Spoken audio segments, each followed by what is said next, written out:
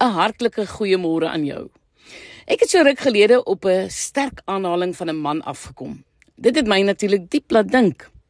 Dit sê, work like you don't need the money, dance like nobody is watching, and love like you've never been hurt. Ek het bietjie oor hom gaan nalees. Dit vertel van die harde pad na aanvaarding. Die pad wat Leroy Cecil Page moes deur. Hy is in 1906 gebore en oorlede in 1982. Nou hy was een van die groot name in Amerikaanse basketbal.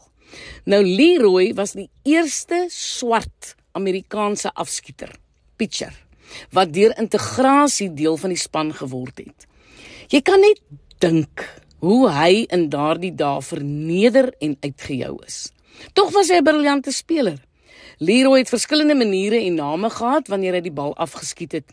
So het hy 'n klomp gewilde afskietopsies gehad. Die een was die Long Tom, die ander een the Bad Dodger. Maar sy gewildste een was sy wag 'n bietjie skiet, die hesitation pitch. Nou, op 'n dag het 'n span besluit dat hulle hom gaan intimideer. Hulle gaan net hulle beste kolwers teen hom laat kolf. Nou gewoonlik wissel die afrigter kolwers af, maar daardie dag het hy al die bestes dadelik op die veld geplaas.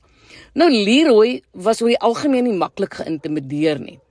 Hy het sy binneveld buitekant toe gestuur, toe het hy die buiteveld ingeroep om agter die tweede bof te kom sit, en so die enigste persoon wat op die veld gestaan het, was Leroy. Nou hy sou opwarm, terugval en in die middel stil staan. Met ander woorde, hy sou vries. Nou daardeur het hy die kolwer se tydsberekening versteur. Dan het hy met krag afgekom en geskiet. Dit was half onmoontlik om die bal te speel.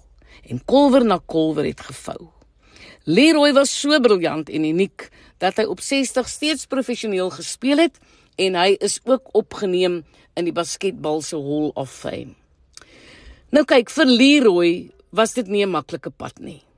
Nou maak daardie aanhaling wat ek in die begin gesê het meer sin. Dink veral aan die laaste stukkie. Love like you've never been hurt. Ek bid dat hierdie woorde deel van jou elke dag se lewe raak. Dit is mos so. In hierdie lewe gaan jy die een of ander tyd seer kry. Jy kan seker dadelik ook 'n gesig voor jou sien. Jy kan dit koppel aan iemand. So wanneer dit wel gebeur, besluit eerder dat jy gaan lief hê asof jy nog nooit seer gekry het nie. Dis hier waar die verskil inkom.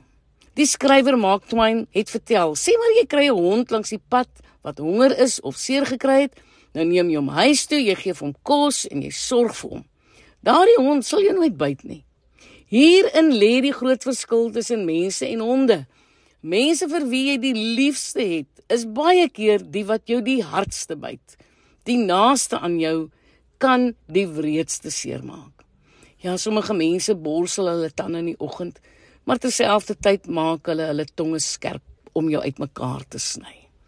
Soos jy by Leroy geleer het, is daar nie 'n sagte manier om oor ware liefde te leer nie. Dit vra dat jy kies.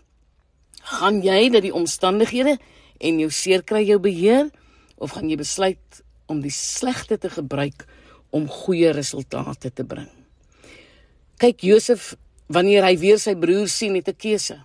Jong, hy's 'n magtige man. Hy hou die sleutel vir die wêreld van sy tyd se kosvoorraad. Sy broers weet nie wie hy is nie. Hulle dink hy's klaar dood. Hulle het mos daardie haatlike dromer uitsorteer. Daarna is hy verkoop en as slaaf Egipte toe. Deur sy broer se toedoen is hy verneder, vals beskuldig en moes 20 jaar lank in 'n tronksel sit. Dit vir 'n oortreding waaraan hy onskuldig was. Dit was sy eie mense, man, sy eie broers wat dit aan hom gedoen het. Dis wanneer Josef weer agter daardie gordyn uitstap, het hy 'n keuse. Hy kan hulle gee wat hulle toekom, want hulle het dit tog verdien. Hy besluit egter om hulle lief te hê ten spyte van wat gebeur het. Wanneer Josef onthul, hy is hulle broer, voeg hy by, dis nie julle wat my hierheen gestuur het nie, maar God, Genesis 45 vers 8. Josef kon die kwaad teen hom 'n nuwe lewe omskep. Hy kon lief hê asof hy nooit seer gekry het nie. Kan jy dit ook doen? Kan jy? Ek is Lynette Beer vir Radio Kansel.